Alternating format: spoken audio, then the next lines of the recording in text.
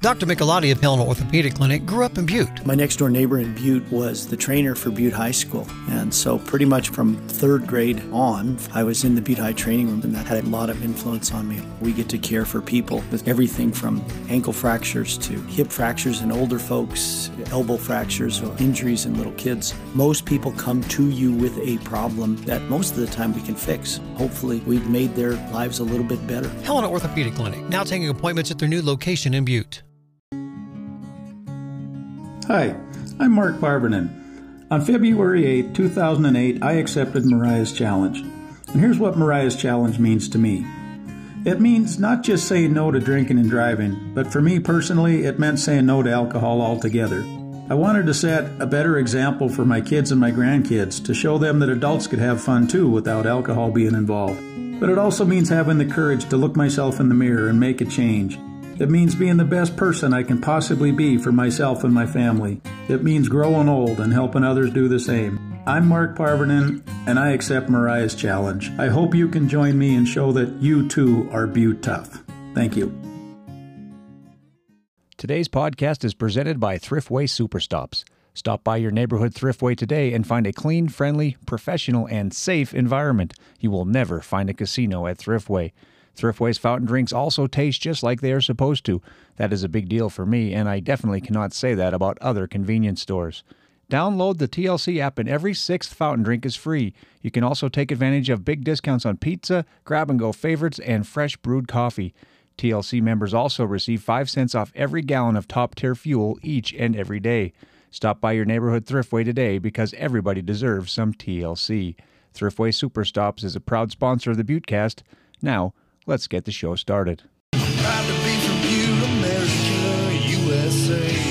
Welcome to the Buttecast with Bill Foley. It's a podcast about the greatest city in the world, Butte, America. Amen. Let's meet the people and characters who make Butte the richest hill on earth. Woo-hoo! Now, here's my dad, Bill Foley. Proud to be from Butte, America, USA.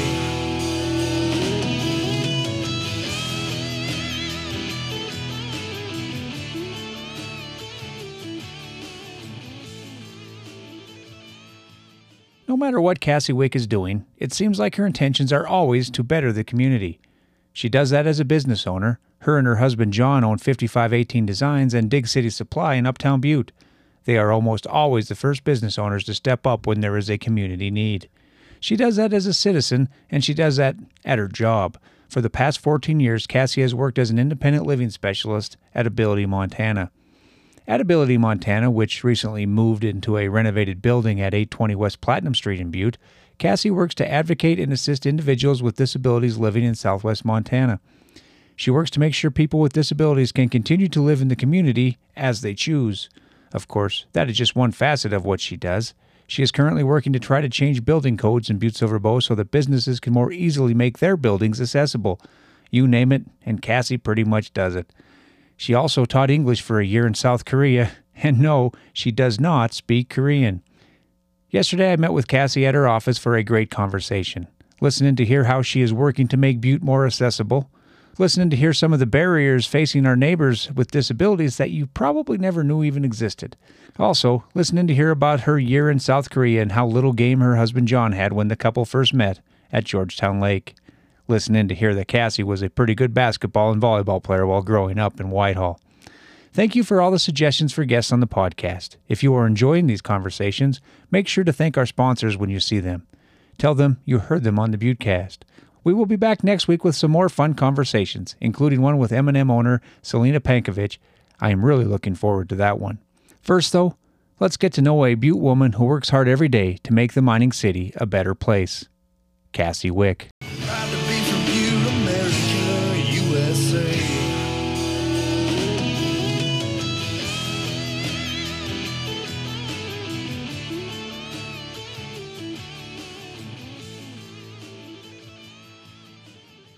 All right, Cassie, I just got to start out by saying I really admire you and your husband both, but because everything you do is based on community. I mean, even though you have a business and, you know, you're obviously when you're an entrepreneur, you want to make money and stuff, but it seems like so many things that you guys do is about other people. Like, of course, you started the M&M when that Long Live the M&M shirts right after the fire. And then now you taught English in Korea. Yeah. And, you know, and you're just not one of those people that it seems like you're talented enough, smart enough that you could be living on that huge house on the East Ridge with your skills, but you put it to good use, and I really admire that. Thank you. I mean, I think that's how we're very lucky that we're aligned in that. Yeah. And that, you know, seeing the value in community means so much to us that we can work toward that together and through our different platforms. Yeah. And the crazy thing is that he told me when he was on the podcast a few months ago, that he met you at Georgetown Lake. Yeah. And he didn't even get your phone number. No. So did he have zero game at all? Yeah, or what? Absolutely none. But then he did follow up, so there is that. He did follow up. And, you know, we're lucky we've been together for 17 years, and I think we're a really good team. Yeah. And so always learning, always growing, always, you know, figuring it out together. Yeah. Yeah. And it seems like you were like almost a perfect couple. I mean, like perfect fit, you know, from the outside looking in. I don't know. Yeah. We're a really good. Not always feeling like that. Yeah. Probably, no, totally. I mean, we're humans. Yeah.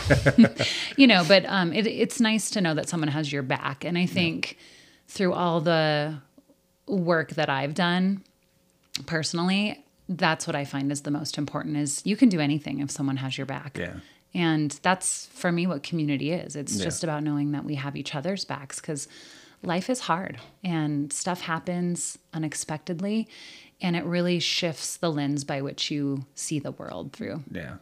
Which is what you're kind of all about here is at Ability Montana, is having the backs of the community. Yeah. I feel extremely fortunate to work at an organization like Ability Montana that aligns with the values that I have. I mean, I go to work every day, and my job is, to the best of my ability, to make the lives of people with disabilities in our community, in our state, better.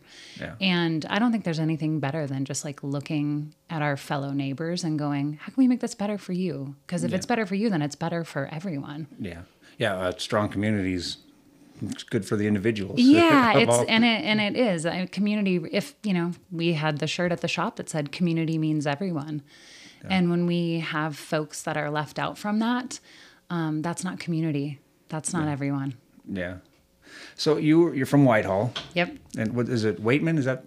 Yeah. How you say my parents grew up in Butte. My mom was a Casa Grande, so my cousins own Casa Grandes, and so one of my sponsors. Yeah. Yeah, and so I have a lot of family in Butte, and so I grew up in Whitehall because my grandmother owned Borden's Hotel and Cafe, and she said to my dad, she's like, "It's a gold mine. You have to move to Whitehall," and it ended up being a lot of work, and so my dad ended up going to work at the actual gold mine because he needed money to raise us. So growing up in Whitehall, you know, was a great experience, and it's so funny because when you grow up in a town near Butte or any big town, you're like, I'm never going to live there.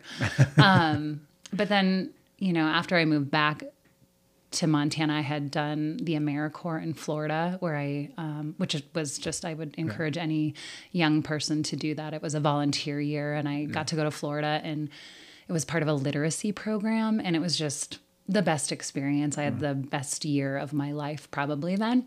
Yeah. And so I chose Florida because it was so different than Montana. And I'll never forget, as I came home, I was just so full from having, you know, really defining community on a larger level. Like, what does community look like in other cities and other states? And so when you dedicate a whole year to helping people, like we went through a hurricane, and it was like you did hurricane relief. So you helped people get their medications and like all these things. And it was just like, to be given an opportunity to help feels so full. It's just like, so I left that year and I drove back to Montana, not intending to stay. And I'll never forget, I drove around one of the passes, and I like saw the mountains for the first time. And I was like, oh my gosh, like I grew up here. Like this is so beautiful. Yeah. And so to this day, I still, every time I look at the highlands, I'm just like, wow, are we the luckiest people that we get to like see this when we wake up every day, and when the sun rises over them or the sun sets over the Pintlers, like we're just like, what a gift.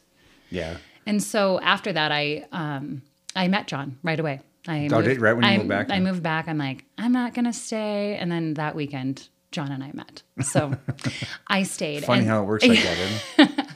I stayed. And so I got my first job as a developmental disability case manager. And so that was just my first like entrance into working in the disability field. And so I did that. And I lived in Butte for the first time. And I was like, okay, I can do this. And then John was living in Phillipsburg, and that was too far away. So we were like meeting in Anaconda every week to go to a movie, because that was the Sounds only... like a horror movie. Yeah, it was just like every movie, no matter what, as we meet in Anaconda. What a great theater, It's though. the best theater. So that was a great time, but then we were like, we can't sustain this. So that's when we went to Korea and taught English there for a year, which was another example of what does community look like in another country, and like what does it feel like to not speak the same language and to be not really understand what you're reading, and all the things that make you uncomfortable, but also are the very thing that makes you grow, and the thing that makes life what it is, and like makes you feel truly alive. How do you teach a language to somebody when you don't speak their language? I had a Spanish professor at UM who didn't speak a lick of English, and we were supposed to learn Spanish from him. And it was frustrating for me, but it was probably twice as frustrating for him. And I think it's the way they believe you'll learn better is when you're forced to. Yeah. Because then it's like, we were teaching, and I hadn't been a teacher, but John was a teacher. Yeah. So it was probably better for me because I went in with zero expectations of what it would be like to try to teach somebody a language. And Korean is extremely difficult, especially when you hadn't heard it. Like we didn't ask anybody, how do you say hello or thank you before we got there. And I'll never forget, John kind of likens it to a drug deal. It's like we arrived in Korea, someone took us in their car, they brought us to our apartment, and then they're like, pick you up in the morning. And I'm like, what? We don't even get like a day to adjust? They're like, nope. So we went to our separate schools. And at that time, there were cell phones, but not smartphones. Yeah, so it was and like, there probably was no Rosetta Stone and all that stuff. Oh my God, there probably was, but like we not just as like, easily. You had to like get a CD, I think, and do it. So we went to our separate schools, and we're emailing each other. I'm like, are you okay? I'm like, what are we doing? It was just so like jarring, but like you just felt so alive. And so I asked the teacher, I was like, hey, how do you say hello? And she's like, 안녕하세요. And I was like, that's too long. Yeah. Can you write that down? And then I'm like, okay, how do you say thank you? And she's like, 감사합니다. And I'm like, this is going to be very challenging because these are just sounds I've never heard. And so obviously we learned a lot through that year, and we made some of our very best friends while we were there. And just what an incredible opportunity exists. And I think when I look at young people, I'm like, go do things, like go see the world. Like it gives you the vision that you need to be able to see your own community through a lens that's like of opportunity, and like what can we do so that everyone's included, so that it feels like what the definition of community is. That was so brave to drop everything and go to another country like that. I mean, just even if you're there just to visit or to live there and try to work at a 7-Eleven or something, that would have been brave. But to go there to try to teach English, that's courageous for you guys. Yeah. And just I wouldn't even consider it. I mean, I think that it feels safe because other people are doing it. Yeah. And we actually had some friends, like some of my AmeriCorps friends had done it. So I was like, okay, it must not be that hard. It was hard. I would never say it wasn't difficult, but it wasn't difficult. The expectations on you were low. And I think that's when I realized when I was there, I was like, I can greet these kids and be like, hi, how are you? And like, get enthusiastic about trying to teach them English. But in the end, that's all I could contribute to that space. Like I couldn't help with anything else because I couldn't understand what else was needed. And so I think what I learned about myself then is I'm like, I'm a doer. Like I want to do things. I want to make things better or see opportunity in making them better. And there I felt limited in that. So it was amazing because you could go travel very easily. So we got to see more of Asia, which was a real gift. Because I think, going to Asia is not always everyone's like It's not top priority. Of the bucket list. No. Yeah. But then we got to see quite a few places, and it was like, again, opening your world view is such a gift. Yeah. Did you go to the Great Wall of China or anything? We did. We walked on the Great Wall. I'd love to do that. Yeah, it was amazing. And it's also falling apart. So it's very unsafe, but it was like... Oh, is it really? Yeah, but they didn't care. It was just like you walked, I think we walked like 5 or some, They don't or really 8 have OSHA miles. over there so much, right? No. And then it was so wild because you'd be walking on it and then there'd be like these little tiny older Chinese women like on the top with like this cooler of water. I'm like, how did you get this up here? Yeah. I was just like, I don't understand. So it was this, cool. And then you could zip line off of it back to the beginning. And I was like, I don't... That doesn't feel safe to me. I won't be doing that. If the wall's crumbling. The wall's crumbling, and I'm like, how safe is this? Yeah, that's crazy. I think there's a marathon that runs on the Great Wall of China. At least part of it. Or I something, bet. Well, and there's some parts that are really good, but like we Yeah. went to the part that's kind of fallen apart. So yeah, that'd be one of the good, cool things to see because you see it from outer space. Yeah. Oh yeah. It's and that's the thing is John and I are super grateful for the opportunities that we've had to go and see places. And I think, when we have a vision for 5518, it's always, what do you do when you own a store to try to make this place feel like a destination, like a place people want to come and visit. And we can only do a little part on our own. And so that's that collective, like, how do we all work together to make this a place that we're so proud of that when people come visit it, it's like, I can't wait to get back there, Yeah. That's pretty cool. And you guys, how was the food, I guess, first?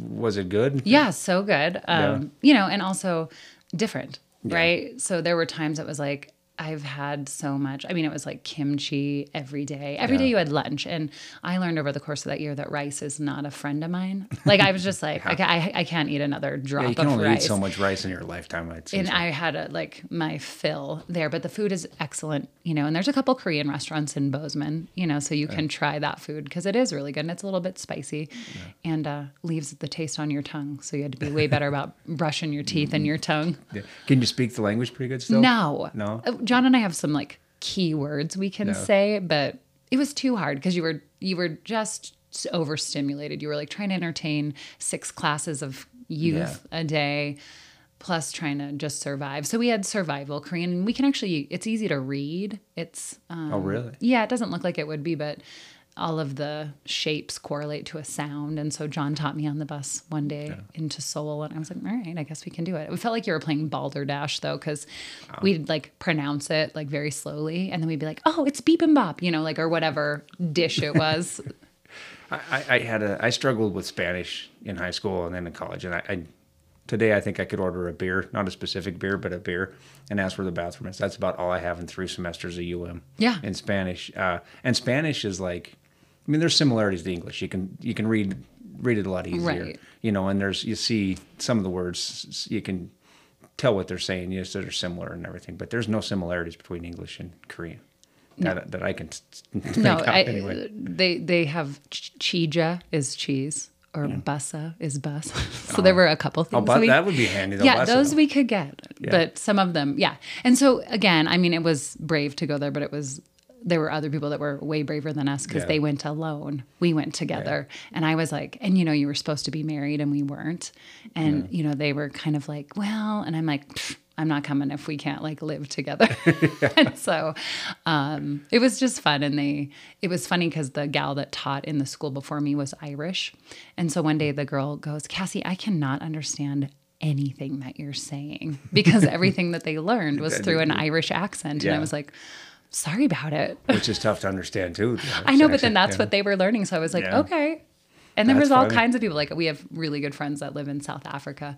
They were teachers there too. And so that's a different accent as well. Yeah. So, and you just learned, I think, how interesting English is, how we say things is that doesn't make any sense. We just do it. Yeah. So you couldn't describe it either. So I've had people who couldn't understand me with my Butte accent. Right. Yeah. They're like, where are you from? Yeah. I get that a lot, when you go around.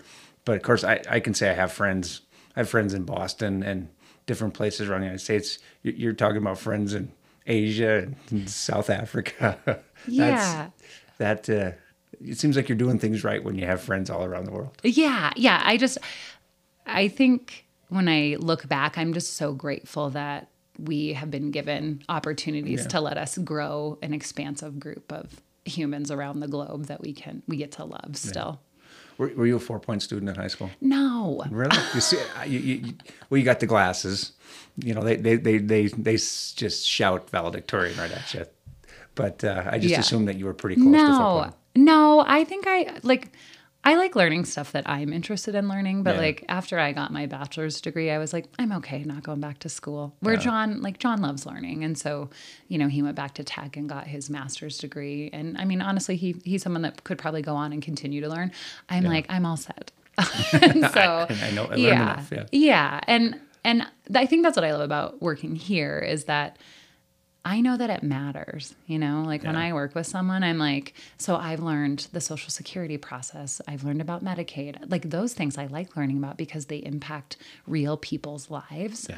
And when I am able to help someone, like when I can give them a drop of hope or a breather from the stress they felt because they got 16 letters in the mail that make no sense. And I can be the interpreter of that information. I'm like, okay, this matters, you know, because we all know it, right? When life happens to you and you feel like you can't breathe or you can't see outside of it, you need someone that is like, I got you, you know? And like, we get to be at this organization, like, I got you. We can do this. And that's the best job ever. Congratulations to this week's Lescavar Honda Athletes of the Week, East Middle School 8th graders Aaron Marrow and Delaney Craik. In a celebration of inclusivity and camaraderie, East Middle School's unified basketball team has been thriving, exemplifying the true spirit of sportsmanship. The determination of Aaron and Delaney has led the team that is making waves on and off the court. For Aaron, being part of this team isn't just about scoring points, it's about creating an atmosphere where everyone feels valued and included. Delaney's journey on the court is more than just skillful plays and impressive shots. It's about spreading positivity and embracing diversity.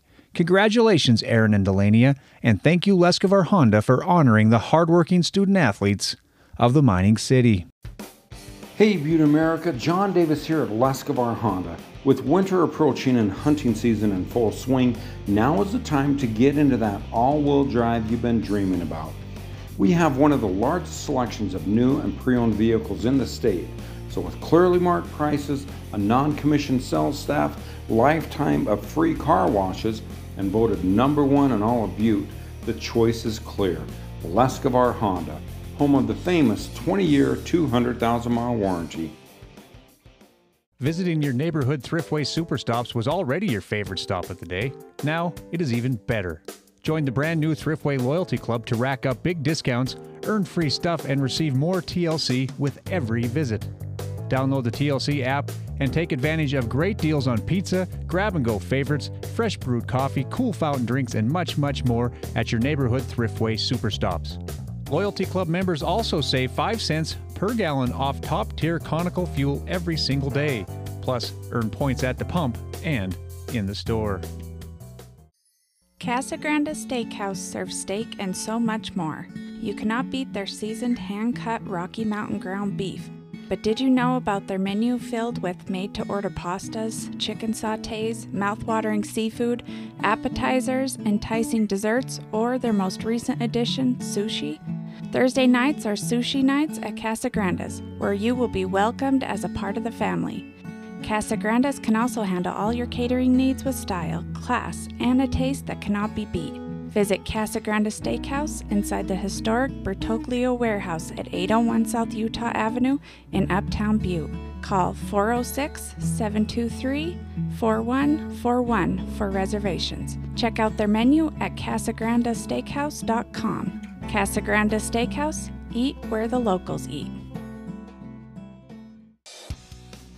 Is your house too cold or is it too hot? Either way, Lockmer Sheet Metal is here to help. With more than 40 years of experience in the heating, ventilation, and air conditioning trade, Lockmer Sheet Metal strives to bring you quality service and knowledgeable work to help with your HVAC projects or needs. Lockmer Sheet Metal offers repair services for all forced air, central air systems, installation of new HVAC systems, service contracts for maintenance and service, all residential and commercial applications, fabrication of sheet metal for all types of projects, and ventilation and exhaust systems. Call 406-782-2224 or visit lockmersheetmetal.com to warm up or cool down with Lockmer Sheet Metal, your local dealer of Trane heating, cooling, air handling, and ventilation products. For all your home heating and cooling needs, remember Lockmer Sheet Metal. Now, you were a good athlete in Whitehall because I was found, okay. I found some stories you must have been the setter on the volleyball team. I was the setter on the volleyball team. And how tall are you? I'm only 5'8" and 3/4, so I say I'm 5'9". But you're taller than average probably for a woman. But yeah, I'm not super tall. You're not Duncan. No, by any means, definitely but, not. Yeah, but setters a lot of times are smaller. Yeah. The 5'2" girl. Yeah, and I'm actually left-handed, so I think people Are you? thought that I would be good at hitting, but I can't control these like long arms to really? do that. So I've been playing, bar volleyball over the years, and then we just started league down at the annex. Oh, did you? And so I still, to this day, like setting the most. I'll hit it sometimes, but I'm not coordinated. Well, it seems settings fitting because that's what your job is now. It's kind of setting. Yeah, I guess so. I never thought about that. And just being kind of seeing who needs it or who's up or who's got this. And yeah, and I read some stories. I probably wrote a few of them because I started at the Standard right around then. That's not wild to think about. Yeah. And found a few stories where you scored some pretty good points, hit some threes on the basketball team. Yeah, I'm not that competitive. Yeah. Which is really interesting because I was like the tallest also on the basketball team, which is like Oh, you also were not tall, but And- me and another girl were the same height. And you're hitting threes, so you weren't posting up all Well, the I time. was the post. I don't Did think you? if I hit a three, it was very random because Oh, I really? don't feel like I was very. Like, I could be confused. I Yeah. also found Becky Hancock's story right next to one of your stories. I don't think. I mean, if I hit a three, it was probably very rare. Yeah. In fact, I don't think I scored a lot of points. I mean, I think I've like I'm not that competitive. Like I gotta be would mean play and competitive at but the post. But I just like I would do it. But I liked kind of getting to know like the other teams better, and I would be like joking, or we'd lose, and I'd get on the bus, and Julie Kickbush was my basketball coach. And everyone would be like mad if we lost. And I was like, moving on.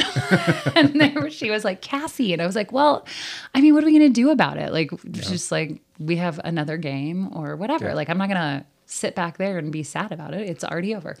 So I think it was an unconventional approach to doing it. But I would drive a lot of coaches nuts probably. yeah, I don't think they loved it. I think I actually liked volleyball better, just as far as playing wise. But yeah, it was, it was fun. And growing up in Whitehall, it was great to have the opportunity to play the sport you wanted to play because there wasn't a lot of people doing it. They're happy to have anybody out probably. Yeah, no. And we were actually pretty good when I played back in those days. And so it was fun to just be part of it.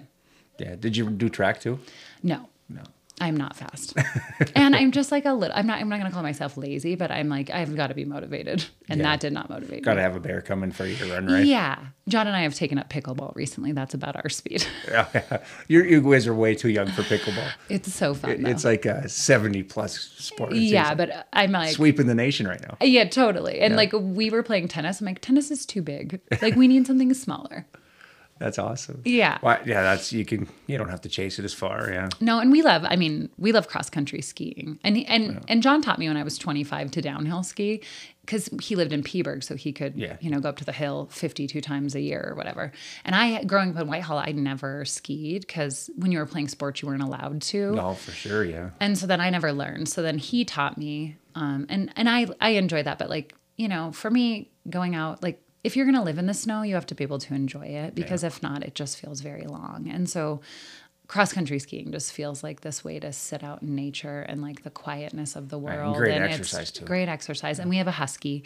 And so she pulls me. So we ski jor, which at Moulton is terrifying because it's kind of downhill. Yeah. And sister's down fast. The Widowmaker there, right? Yeah, no, she's fast. So, what's her name, really, sister? Margot. Margot? Margot, that's a good name. Yeah. She's cute.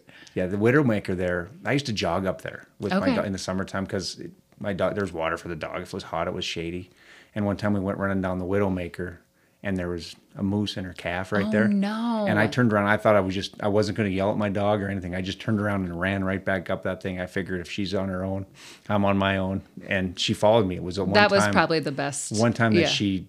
Normally, like if we saw a horse, she'd go chase the horse and stuff. This was, a few dogs ago, back like this was right around probably 2000 or so.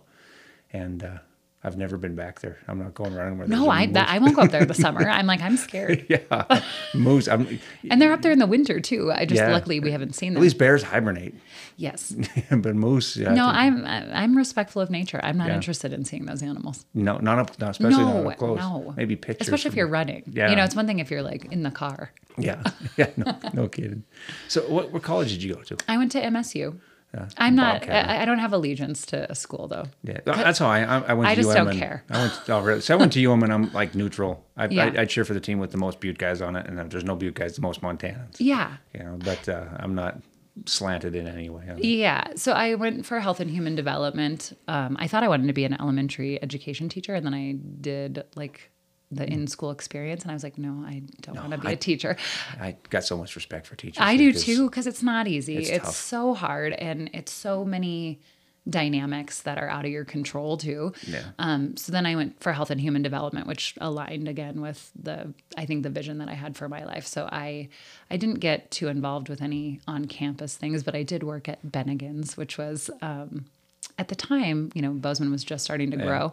I applied for the job there, and 750 people applied to be servers there. And I was like, holy cow. And so you had to do 3 interviews, and they were like, what would it mean for you to work here? And I was like, probably just money, but do you want a deeper answer? So I worked there, and that was really my community there. And honestly, I had this experience that sticks with me to this day, is I had never lived on my own, right? Until then. And I grew up in Whitehall, so I grew up on a dirt road. And we weren't shoveling our sidewalk because I didn't know about that. And I got a ticket for like $50 back then. And it totally changed my life. Really? It opened my eyes. I was like, oh my God, I'm part of something bigger. Like if I don't do my part, then maybe other people aren't doing their part, and we're part of a system. And I feel like there's nothing more clear than a sidewalk system showing that you're part of something bigger. Yeah. And so, I've worked a lot on trying to get the city to enforce the snow shoveling ordinance. I don't know anybody who's ever got a ticket. No, they haven't. And I would like that, because especially in the business district and along the bus routes, because I teach people how to ride the bus here. It's dangerous. Yeah. Right? If I have to ride the bus because that's my form of transportation, or walk because that's my form of transportation, and something's not shoveled, either my feet get super wet or it turns to ice, like just all the things that happen.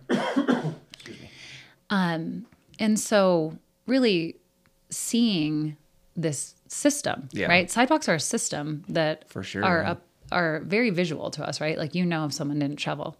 So through Ability Montana, we started the Snow Buddies program, which was really meant to help folks who can't shovel, because there's obviously people that can't. I learned about that by watching John Amy pretend like he was shoveling. Oh my God, I love John Amy. He's so good to me.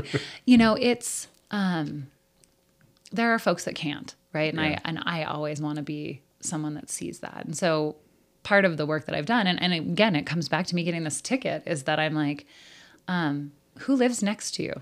Do you know your neighbors? And if you can see them, if you can see they need help, then you can be the one to help. Or hopefully someone that you live near does. And there's tons of people in Butte that they're like, I have a 4-wheeler, I do the whole neighborhood. Yeah. And those are local heroes to me, because it's like walkability and getting in and out of your house is everything to keep you from isolation. Yeah, for sure. And I always thought they should give the mailmen the ability to write tickets. I think so too. The mail carriers, I should say, since we're in the 21st century. Yes. I love when my mail carrier was Jessica LaProuse. I used to love calling her my mailman. Yeah. But the mail carriers, give them the ability to write the tickets. Well, and what I did learn, and I appreciate that, is they can tell them that they won't get their mail delivered anymore if it's not shoveled. But there's 2 cues there. It's either A, that person can't do it, so how can we help them? Or B, they don't recognize their responsibility. Yeah. And so I do think there's a lot, especially I think about my time in Bozeman. There's tech students that grew up on dirt roads in rural Montana. Yeah. They don't know about their responsibility because they can walk. They're young and agile. They'll walk on the snow. They'll slip and fall on it. It's no big deal to them.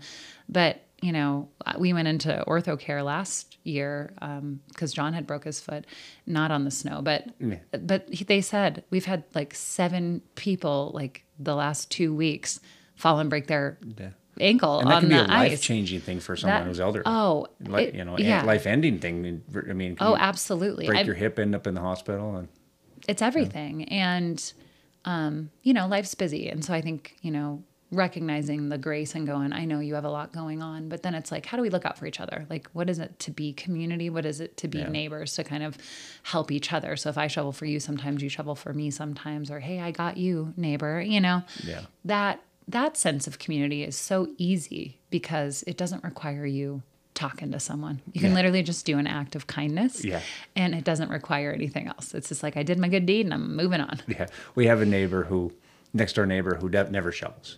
And I always shovel the sidewalk just down I don't go into his yard where the mailman goes. And my wife says, why are you shoveling the sidewalk for him? He has the ability to do it for himself. I said, I'm not doing it for him. I'm doing it for the mailman. And that's another reason. I have a similar neighbor that never does theirs. And I was like, it was making me mad. And I'm like, if it makes you mad, then you do it. Yeah. Like, just take care of it. Takes a couple minutes, right? And I love Mitzi Russell, and I was talking to her one day, and she always picks up garbage as she's walking uptown. And I'm like, hey, I love that you do that. Why do you do that? And she goes, well, one day I was walking uptown and I pointed out to my nephew that I didn't, that why is all this garbage here? Someone should do something about it. And the nephew looked at her and said, you're someone. And I was like, wow. I mean, just that message of if you, and likewise, if you care about something, you can be the agent of change for that thing. If you care enough about it. I think we're more powerful than we give ourselves credit for. And that's why I think someone having your back makes a big difference, right? Because if you're vulnerable and you're like, I want this to be better, getting people around you that go, okay, I want it to be better too. There's nothing that gives more life and more energy than that kind of like connection between people.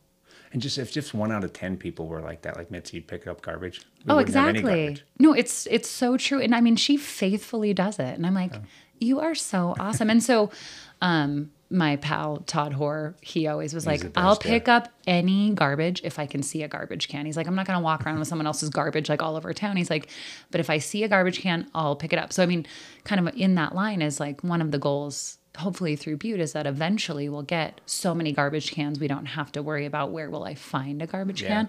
I was really shocked to know that garbage cans are like $900 a piece.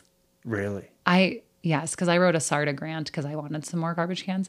They're expensive. That's kind of like the old Pentagon paying like $1,000 for a toilet seat kind of story, right? Well, but we bought it independently from the same distributor, and I was just like, they are so expensive. Yeah. Wow. I didn't realize that. I didn't either. And so it's like, the things I always try to remember is I have plenty of feelings about things, but I try to get to the root of it. So I'm not making assumptions and saying, they're not doing this or they're not doing this. So anytime someone comes to me and says, well, I wish this would be better. And I'm like, okay, well, what can you do to help? Or who did you tell? Or what do you know about it? Because I think it's really easy for us to just like have something to complain about.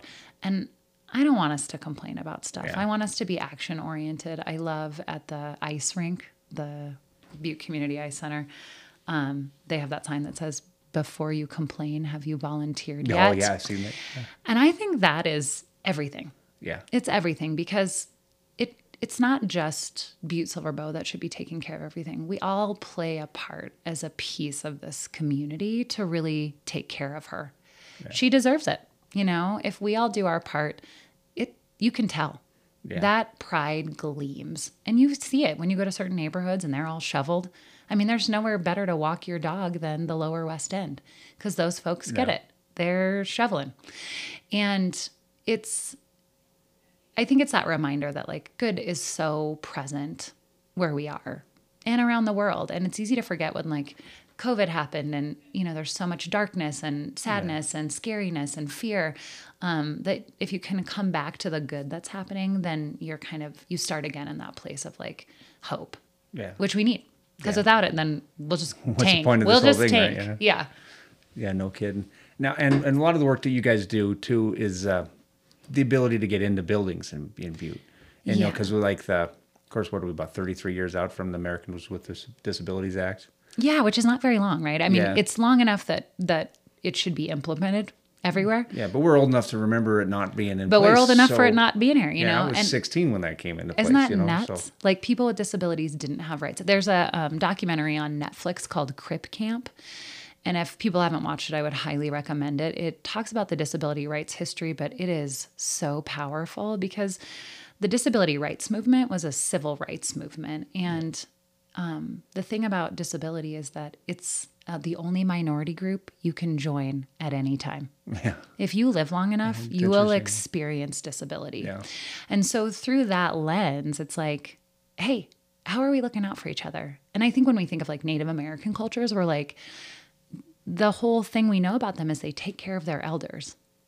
Yeah. And we should all be doing that, right? Yeah, for sure. Every single grandparent, older person in our community benefits from access. And then that trickle down, if we have points of access, everyone can get in. You know, access benefits everyone. Everyone likes the bigger stalls. Everyone, you know, from time to time, you might use that grab bar in the bathroom. Yeah. We benefit from better communication with signage. You know, there's all these things about the ADA that came into play because if there's not laws, then there's no guarantee of access. And if you can't have access, you can't participate in your community.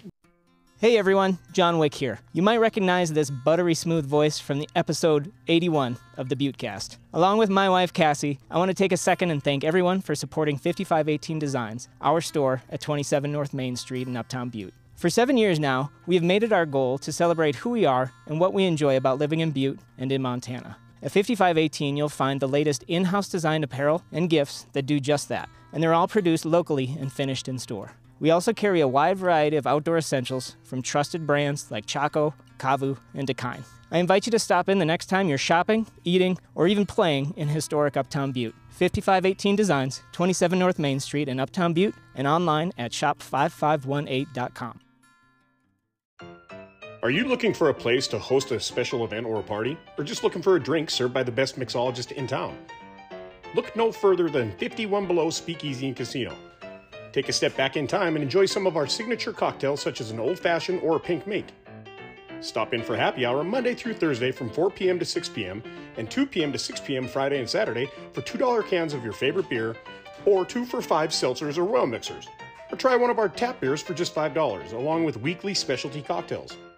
Located underneath the Miners Hotel, where Butte locals receive a 20% discount on rooms, 51 Below has live music every Friday night. So stop by 51 Below Speakeasy and Casino for a good time with good friends and great drinks.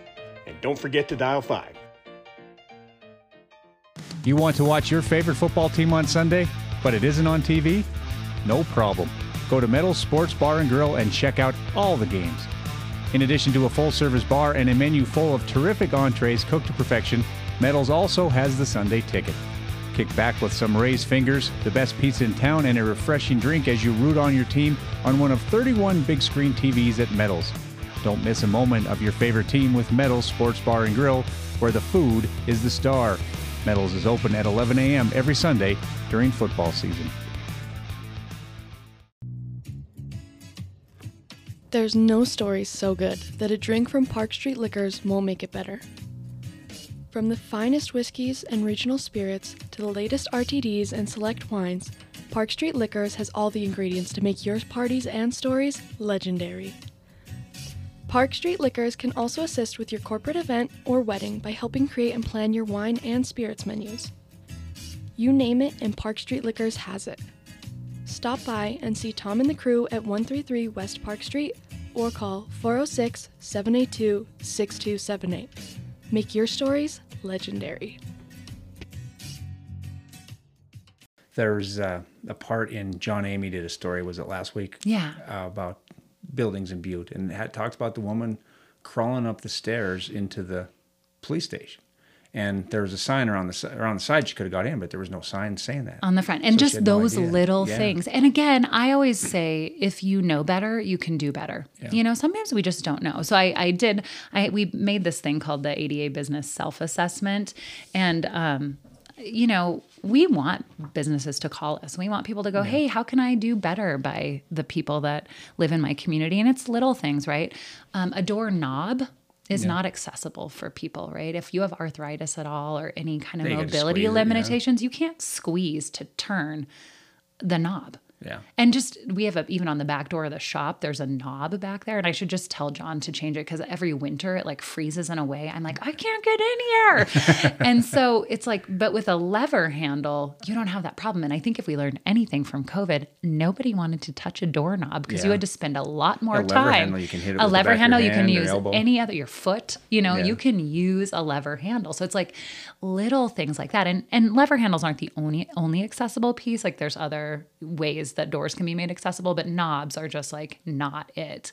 Yeah. But people don't know that. So like even when we opened Dig City, I said to John, I'm like, okay, I'm going to change this knob. And he goes, I don't have time for that. And I was like, I have time for that because I know it matters. Not because he didn't care, but like he doesn't, it's not his, like he doesn't experience that barrier. So now it's like, how do we get people to recognize when something is a barrier and how do you change it preemptively so you don't have to have someone come to you? Because it is uncomfortable. If you can't get in somewhere, it's like, hey, sorry, I didn't mean to inconvenience you. But it's like, if you can do something ahead of time and just make it accessible, you never have to have those hard, strange conversations. And just even like when you go to check out somewhere, like sometimes the counters are super high. Well, there should always be a lower part of the counter for people, for children, for people that are shorter, just people in wheelchairs so that they have the same access to you that doesn't require this major stretch up to try to do stuff. Accessibility is about dignity. And so it's none of our business if somebody needs to use a grab bar in the bathroom because we don't know. Yeah. We just don't know. So even if, sometimes with the old buildings, it's hard, right? It's so expensive to do remodeling. But what you can do is you can always add a grab bar in a bathroom, even if it's not completely accessible, because people need that to get up sometimes. Yeah. Because just because you're not in a wheelchair doesn't mean you don't need like a little bit of a grasp to get up. Yeah. And, we've had different instances over the years where people didn't, like they built a new building and then they just didn't put the grab bars in. I was like, these are the easiest part. They're not very expensive. Yeah, there's a couple bucks down at Ace, Yeah, and then, I watched someone bring their spouse in that had at the time been using a wheelchair and had limited mobility. And I'm like, they can't go to the bathroom here. Yeah. And I'm afraid for you to go try now because you would think that because this is a new building, it would be done. So it's like, the barrier in that is that now people have to think ahead. Oh, can I go out at all? Because now I have to pre-scout if I can get in there, if I can go to the bathroom, if I can. And so that's why it's like you can see that people aren't seeing people with disabilities because they're like, they don't live here, I guess. Yeah. Well, no, they do. Yeah. Like we did a comedy show called The Comedians. After the Let's Talk Disability, I had a friend who has a disability and he did a comedy show and we did it at the Elks. And it was funny because we had people that use wheelchairs in there. And this person looks over and he goes, do these people live here?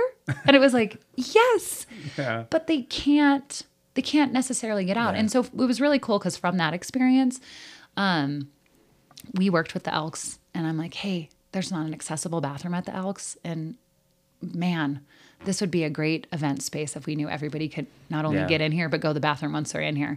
And so they committed to it and they built an accessible bathroom at the Elks. So that was enormous. And I'm just so grateful to them because it means everything to people. And it means that you can hold your event there comfortably. Yeah, it's good for business. Good access is good business. Yeah. That's what we say because it's just, it makes the difference. If people can get there, they can spend money in your business. Yes. And you want that. And I think sometimes people are like, oh, it's too hard for people to get uptown because of like the grade of the street. Well, it's not impossible, right? Yeah. And so those aren't good reasons not to make something accessible. So it's more like, let's err on the side of accessibility when we do things because it means everyone can join. Yeah. I have a distant cousin, who I've never met. She's my dad's age. And she was paralyzed in a freak bike wreck. Like she was going down Main Street and the bridge, the tunnel where you go under just above Woolman Street. Yeah. That bridge was out and she went down in that. It was the brakes went out but she's paralyzed from the waist down. And she lives in Colorado, I believe. And I was talking to her sister recently and she says she doesn't ever want to come back to Butte. She very rarely comes back to Butte because she can't get in anywhere. Everyone wants to go out in all these places, They want to go to Peking or the KC or whatever and they can't get in. I know the KC is looking into grants to try to make it more accessible. And it is true that sometimes it's hard to make places accessible. Yeah. I mean, not impossible, but difficult, right? Yeah. Like the KC's in kind of a unique circumstance where the door is recessed and it's up pretty high, and it'd be one heck of a steep ramp, and you'd probably have to, be creative in the way you do it. But but it doesn't mean it's impossible. Yeah. But gall, if you want to, let's do it. Yeah. You know, like we always want the energy of more access. Yeah. That's, and the more that, you know, I had my 14th work anniversary here yesterday, I think. Oh, really? This week sometime I turned 14. I didn't realize this place has been 14 Yeah. years. And just, I think us moving up to our new location here has really helped because we're visible. Yeah, and improved a building that needed improving. And yeah, and looks we so didn't, much luckily better. we didn't do that. Yeah. But again, in order, when you work in the disability field, you have to have an accessible building. Yeah. Well, I'm so grateful to, you know, Tracy Miller and her husband renovated this building for Butte This Real is Estate beautiful Group. up here, yeah. It's beautiful. And they did it. They have a ramp. The bathrooms are perfectly accessible. That's hard to find in Butte. You know, like we couldn't just go into any old building because we really, really want people to know that this is a quality, good, safe, accessible place for them to visit. So we've been very lucky with that. But so then our mission outside of us is we don't want people with disabilities just coming here. Yeah. We want people with disabilities engaged in our community. And the thing about disability is I think we're getting better at it, but it feels sometimes scary or off-putting for people to call themselves disabled or to say that. Yeah. And you don't have to call yourself a person with a disability. If you don't want to, you get to decide. But like, you know, having chronic health issues, you know, all this stuff is part of life. And I mean, obviously for John and I, when we were in our early 30s, he was diagnosed with cancer. Yeah. And that really changed the way that I saw things. Even though I was already working here, it shifted the way that I did business here because it made me realize that it's okay to be mad and it's okay to be sad and it can be really lonely when life happens. But if we meet people where they are in the right way, it's healing.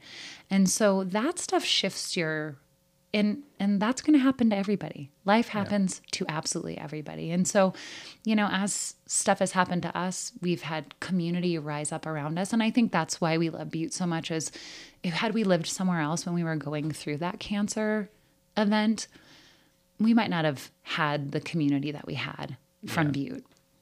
People cooked for us. They gave us money. They saved us. I mean, we were just like, you know, trying to figure it out. It was like people were getting married and having kids. And I was like, are you going to live? You know, it's scary stuff. And, terrifying, and stuff you would never wish on somebody. But then after that, anytime someone was diagnosed with cancer and they were young, we were the first people they would tell. And that's so heavy, but also what a gift to be able to sit in pain with somebody and go, I'm not going anywhere. Yeah. And I can handle however you're feeling. And I think that's what really makes being human special is having those moments of connection with people. I have kidney disease and, you know, stuff you can't see and you'd never know, but happens. And so for me, I've had to change my whole diet to try to preserve the kidney function I have left so that I don't have to ask somebody for a kidney, which I also think feels like an enormous ask. Yeah. It's like, I don't want to have to ask you for one of your body parts. So, but what that means is that I had to go on basically a vegan diet and low sodium. Well, this is not exactly a place that has a lot of options when you're not eating meat and potatoes. And so, but it's okay, right? It's like you figure it out, you cook at home more and you're flexible in it. But it's just like little things, right? It's like everybody's kind of experiencing stuff. We have no idea what's going on with them. And being open to change, being open to growth. And, you know, I'm always like, hi, could you add a vegan item to your menu? Because, you know, if every restaurant had a vegan option, right, then everybody could eat there. And I think it's funny because like the word vegan like evokes this emotion out of people. And, and so, you know, plant-based, whatever you want to call it. But really, people got to do stuff for health reasons now. And I'm like, now's the time to be alive if you've got some, you know, conditions that need you to be able to be flexible. We'd all live longer too if we were all on vegan diets. Well, and I mean, I feel good, you know, and it's just so interesting because you can't feel kidney disease. And so, you know, hey, when you guys get your blood work, look at it. Yeah. They don't tell you. My doctor didn't tell me till my function is at 34 right now, really? Which is, you know, like I have like a third of my kidney function left. You can't tell. You wouldn't know looking at me, right? But that number is on your blood work and it's your GFR number. Really? But if nobody tells you how to read your blood work, you can't see that. You can't see if it's declining. You can't see if it's decreasing. So I just think like sharing what's going on with people helps other people go, okay, how do I take care of myself better? I'm going to go look at my last results now. No, I mean, I think everyone should. I hired a renal dietitian. She was specific to kidney stuff, and it helped me enormously just like wrap my head around what does it mean to like live with this disease that is a blessing and a curse, where it's like a blessing, you can't feel it, a curse that, you know, can be decreasing all along if you don't change something. So John and I say basically we might make one whole person together. Well, I'm thinking if you need a kidney, you're going to have people lined up around the block in Butte. I'm just really hoping I don't have to do that. So I'm going to do my best to stave that off, but thank you. Yeah. And another kid I know, Jason Alexander, I call him a kid. Of course, he's probably close to 40 years old now. You know, I've known him since he was a little kid. He's in a wheelchair, spina bifida or something, you know, and he's on our Butte Sports Hall of Fame committee. He's awesome. And I put him on there because he knows more about sports than just about anybody. He follows sports so much in Butte, and he's a great guy to have on there, a knowledgeable person. But every time we have a meeting or event, we have to do what we're, you know, I have to think where Jason can get in. Like I wanted to have the public forum at the KC. Can't do it there. Yep. You know, we're going to the McQueen Club, which is a great place too. I love that you're thinking that way, because that's it, right? Is like when we hold events that are public events, how do we do it so we make sure everybody can come? Yeah. And because you know Jason, you're doing that. Yeah. And he, you know, and the thing is, you know, and I talked about having the KC people said, well, we got 4 guys, we can lift them in there. And I you know, I just joke with Jason because I knew he didn't want that. And he told me he was been in that building one time after his brother was coaching for Tech. They won a big football game, and he had 4 offensive linemen carried him up the stairs. He said it was the most humiliating moment of his life. I really appreciate you saying that, because I do think it's all about dignity, right? Yeah. Like, and no one feels dignity when they're getting carried. No, when people have to help you in your, you know, in your 40s, and because then everybody's looking at you and you're a big scene. That's why accessibility matters, right? Is that it doesn't draw attention to you. You get to go into a building just like everybody else through the same entrance. That's dignity. That is so important. And actually, I had a visit with him about the renovation at Stodden Park, because he keeps score at the games. Yeah. And he said, boy, after they redid Stodden Park, he goes, it was such a breeze for me to get to where I was going. Yeah. He's like, before it was so hard. But, you know, some people just don't say anything because they don't want to burden anybody or cause a problem. He'd never say anything.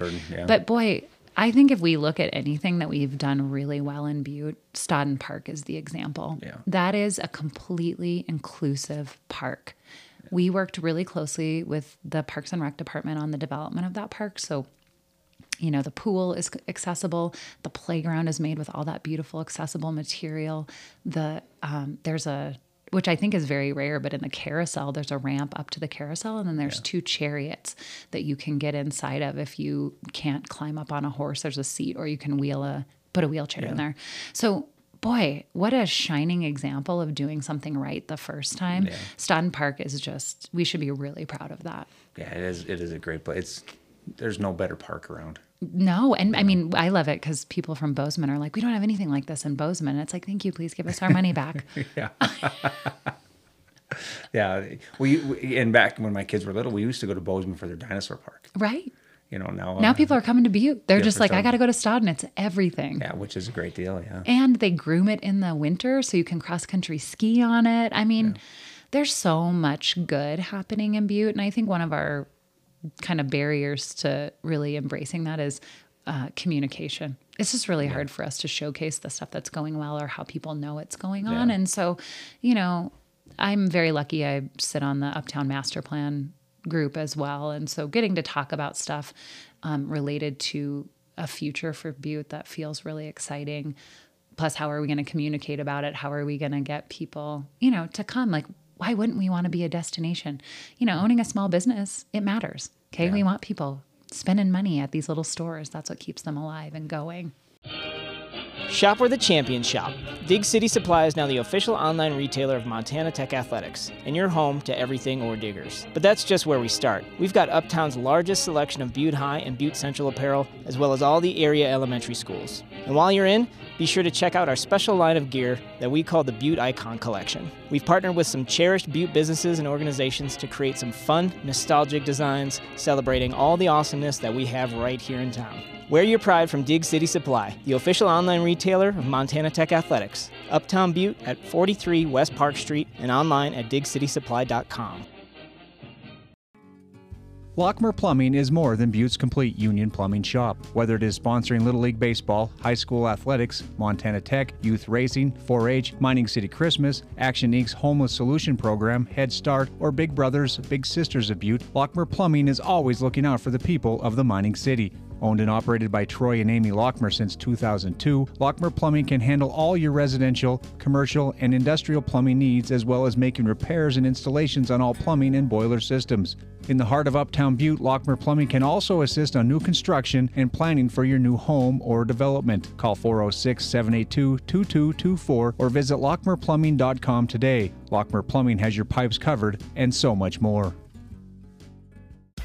Oh look, there's another one. Your favorite tavern, neighborhood gas station, and video stores have all been turned into the same thing, a casino. At Crazy Carol's, we've been doing things the right way for more than 3 decades. So let me introduce myself. I'm Deb Dinius, the manager of Crazy Carol's Casino and Mill Bar, where you'll always find fun in motion and service that sets us apart. Take a trip off the beaten path. Come on over to the Hood. We're located on the corner of Walnut and Hayes, where you'll find the Big Red Barn just off the shores of beautiful Lake Berkeley. And don't forget, Bucko the Horse is available for photos. At Crazy Carol's Casino and Mill Bar, we're still so grievous after all these years. Thank you, Butte. Everybody knows the place to go. Crazy Carol's Casino and Mill Bar.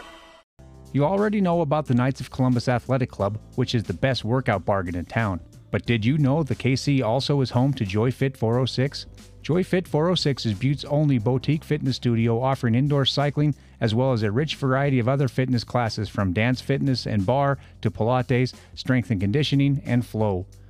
Regardless of your fitness level, Joy Fit 406 fosters a spirit of inclusion and community. At Joy Fit 406, they believe in more than just fitness. They believe in building connections and friendship that last a lifetime. Join their vibrant community today where health, happiness, and camaraderie come together in perfect harmony. Your journey to a stronger, more joyful you starts at Joy Fit 406. To book a class or to get more information, visit joyfit406.com, like JoyFit 406 on social media, and download the JoyFit 406 app. Also, don't forget to book the renovated Knights of Columbus Hall for your party or reception today. The Knights of Columbus is a proud sponsor of the Buttecast. Hey Butte America, Jeremiah Shields here at Lescavar Honda. We got some winter specials designed to keep your vehicle clean and looking sharp. If you're in need of a new windshield, let us take care of you and we will take $60 off of your next full detail. Short on funds? No worries. We've got flexible financing terms for just about everybody. Also, we are offering free windshield chip repair and headlight restoration with the purchase of a full detail. Remember, we offer pickup and delivery service as well at no cost. Because here at Lescavar Honda, we got you. You've been working lately for buildings for the codes, right? Because the code, Yeah. it's kind of a hassle for some businesses to get like the ramps. Like Jamie Decker's having a hard time getting a ramp for her new business. Yeah. You guys been working on that? Yeah, so we're kind of actively working on helping that and working with Butte Silver Bow on, the codes are out of date or they don't have the right information or they don't have the right procedure in place. Yeah. And so that has been a barrier to her specifically about business, but I think probably to some other people too that maybe we haven't visited with. And really getting to the core of A, why is it happening? And then B, what's the solution to it? And knowing that ramps are okay.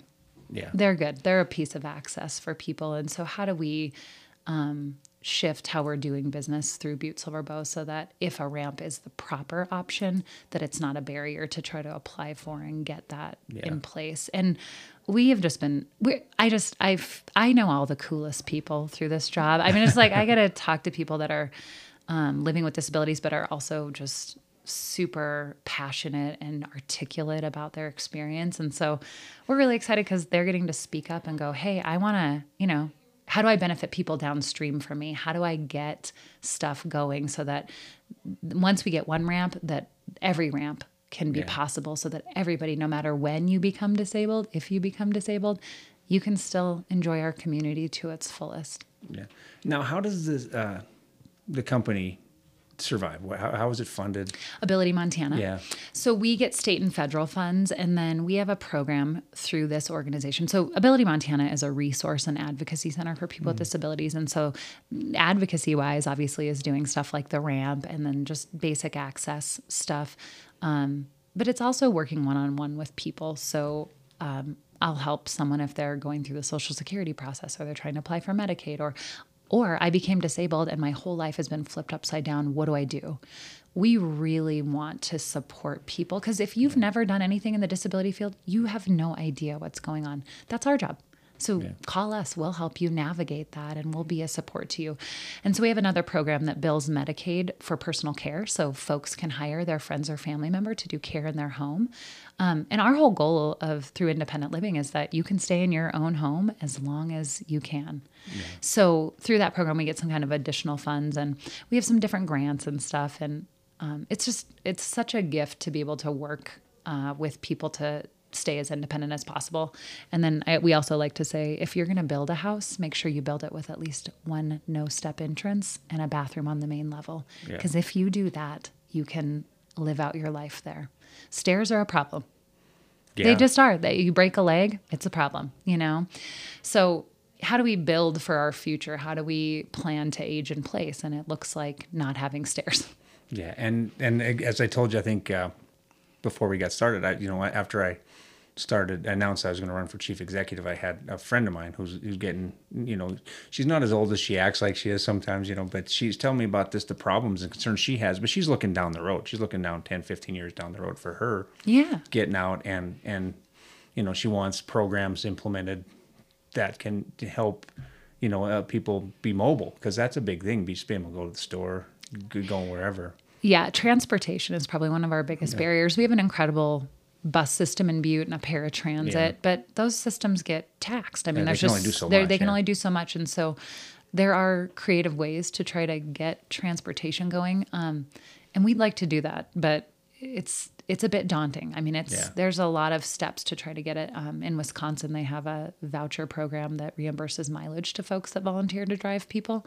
And I'd love to see us implement something like that here, because that's the thing is we're getting older, right? People are living longer, and the older you get, your ability to drive goes away. But it doesn't mean your need to get out, your need to socialize, your need to run errands, go to doctors ends. Those things still exist. And so how do you get people? Like, even right now, if someone has an appointment in Missoula or Bozeman, there's not a transportation system to get people to those appointments if they don't drive. I mean, and transportation's expensive. So, I mean, if anyone's interested in trying to work on that angle, we always are kind of talking about that to try to find solutions for folks. Because, again, we need each other. We just do. Like, we can't do it alone. And I think with, cell phone culture, it feels like community's on your phone. But then when real life happens to you, community is living, breathing people that can lend a hand to you. And, just even, Keith Seyfried passed away recently. He's been named a local hero. And he was part of the Montana Folk Festival. In the write-up, they were talking about how he had a friend that took him to appointments. And I was like, that's the good stuff, right? Is that if you have the capacity to help somebody and you can, probably the difference that made for him at the end of his life. How do we do that for everybody? Yeah.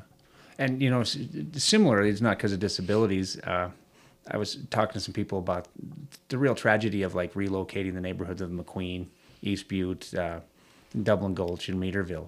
It was not just the houses being torn down or moved. It was the people were moved, and the women didn't drive a lot then. Right. So they were kind of stuck in their house. The men, went places and stuff, but the women, and that just destroyed their community and their sense of belonging, and all their friends that they would do things, because their community's together. Yeah. And that's really it's an angle I never really thought of before, and it's just heartbreaking to hear that. Absolutely. Yeah. And then how do we build community now? Yeah. How do neighborhoods start being neighborhoods again? Yeah. I was watching a video and it was talking about how insular we've become, that we don't go to church anymore, and we don't go to bowling league anymore. Like those are where you got community, and now you don't that's get sugar shifted from your neighbor anymore. Stuff like and that. and it's so interesting. There was one of the TV shows filmed at our house when they were here a couple of years ago, and from that experience, we got all of the phone numbers of our neighbors. We never had them before, and now we've used them tons. And I was like, oh my gosh, like it took whatever this TV show was to come and like make us connect. Yeah. But now my neighborhood feels super strong. So it's like, what can we do as communities to help build that again? Because those things they matter the most. And, we're getting older. Nursing homes are kind of closing down. How are we going to take care of each other? These are things that like, I get calls all the time. It's like, my mom has dementia. She lives alone. I'm in Seattle. I can't help her.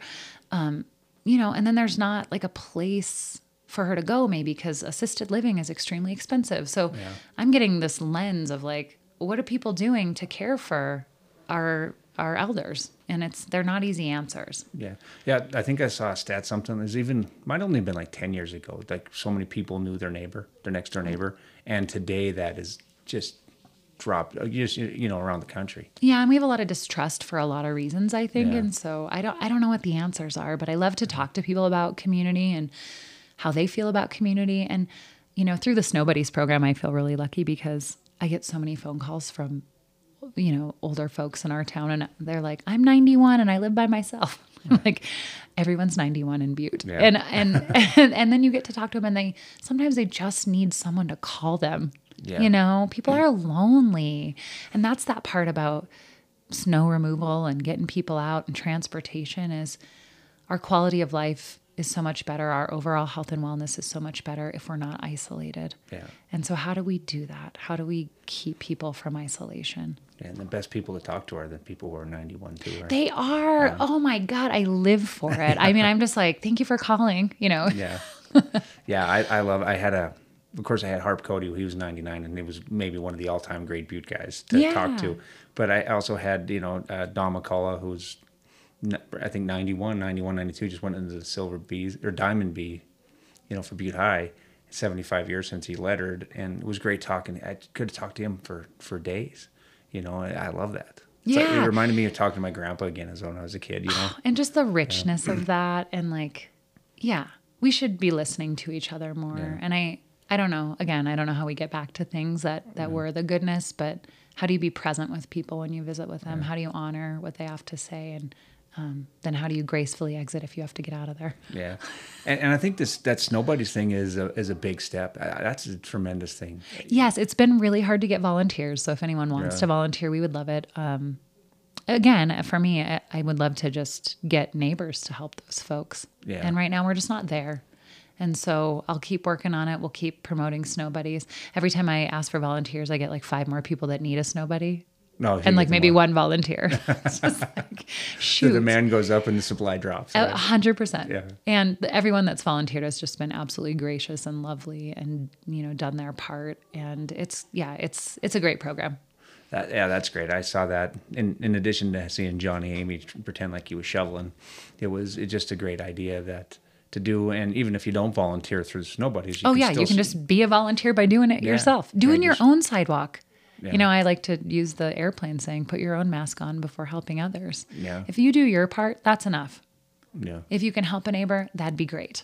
Because you can see snow tells a story. You can see who walks there. You can see who doesn't shovel. And if they don't shovel, is there a reason they're not shoveling? Yeah. Do they just not know, or can they not do it? Yeah. They're not everyone who doesn't shovel is just being lazy. No. Right? Yeah. And it's not even necessarily elderly and disabled. It's, maybe you got a single mom living down the way and she just doesn't have single parent. They don't have the capacity to do it. And so can we help? Yeah. Yeah. I think that's a great start. Yeah.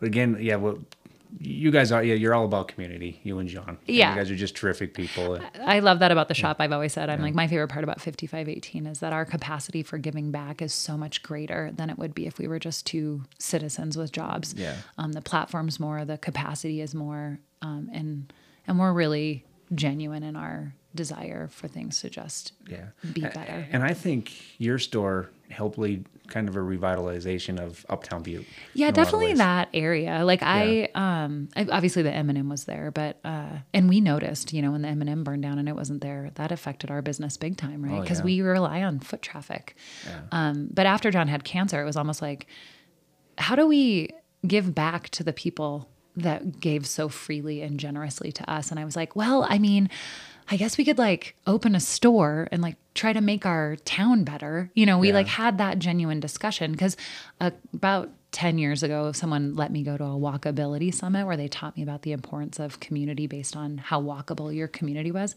And it changed who I was. I mean, I was just like a different person after. And I realized from an economic standpoint, from a community standpoint, the more businesses you have, the more people on your streets, the better it is for everyone. You know, you're not forcing community. Community exists just in its inherent nature. And we're not there. You know, John and I will drive up or walk up on a Saturday and it's like ghost town. You know, and it's like, how do we get people on our streets? And that's why the Uptown Master Plan is important. It's like, we want tables and chairs and people and energy and people shopping and people remembering. I mean, I had someone just this week, she goes, I didn't know, I went to your store at the Christmas stroll. I didn't know that was there. And I was like, oh, okay. I mean, it's been 7 years, so I feel like most people know, but people don't. Yeah. You know, and that's okay. And you don't have to shop there. But if we support the businesses that are doing their part, I mean, small business just really is what your community is made of. If we only shop online, we lose those businesses, right? That keep our communities feeling what they are. And a community without small businesses feels like nothing. Yeah. I was talking to John the other day about, I was riding my Nordic track bike, you know, and have the iFit trainer. And it was through this series in Colorado where you go through these different Colorado towns. And there's one town they block off during the summer, they block off their main street and make it a one-way street. And they had the barriers out and all these shops have stuff outside and all the restaurants are sitting outside. I mean, stuff like that could be great. And it's possible. Yeah. You know, every time I've just been, I call myself a local troublemaker for good because I'm like, I want to do this. And they're like, oh, Cassie. And I was like, I know, but like they're doing it other places. So we know it's possible. So, you know, we wrote a SARTA grant and did a parklet and we put it up in a couple locations and it was fun. And everybody that sat on that little deck that took up a parking space, like loved it. It was so fun. But, you know, some of our processes have been made too daunting and discouraging to do it. And, you know, a lot of times I think we claim something's a safety issue when it's like more just maybe a pain in someone's neck. Issue, and, you know, living is a liability. Yeah. So what are we going to do? Yeah. You know, like, let's have more fun. I want us to string lights across Park Street. I want us to dream big for Butte. I want us to do the things that when someone stops in our Uptown district, they go, I can't wait to get back here. Yeah. That's what good communities are. They're places you can't wait to get back to. And they're places that account for every type of person. You know, there's so many people here that don't drive. How do we make walkability safer? Yeah. There's so many people that ride the bus. How do we make riding the bus a dignified process? You know, how do we do that? And we all are capable of doing our part. And sometimes people just don't care. So I have to come back to my own values. Yeah. I'm like, okay, Cassie, that's a value of yours. Yeah. It might not be a value of someone else's. But I do think in some respect, if you live in a community, you see that you're part of something bigger. Yeah. And so what can you do to be part of that? And they call us the can-do city. You know, a lot of times we've been told lately that we can't do this, we can't do that. But, I mean, we still got people fighting to show that, you know, we're the can-do city. Like Don People said back when we were struggling with the economic depression of the 1980s and the mines closing. You know, that's the can-do spirit, put the Lady of the Rockies.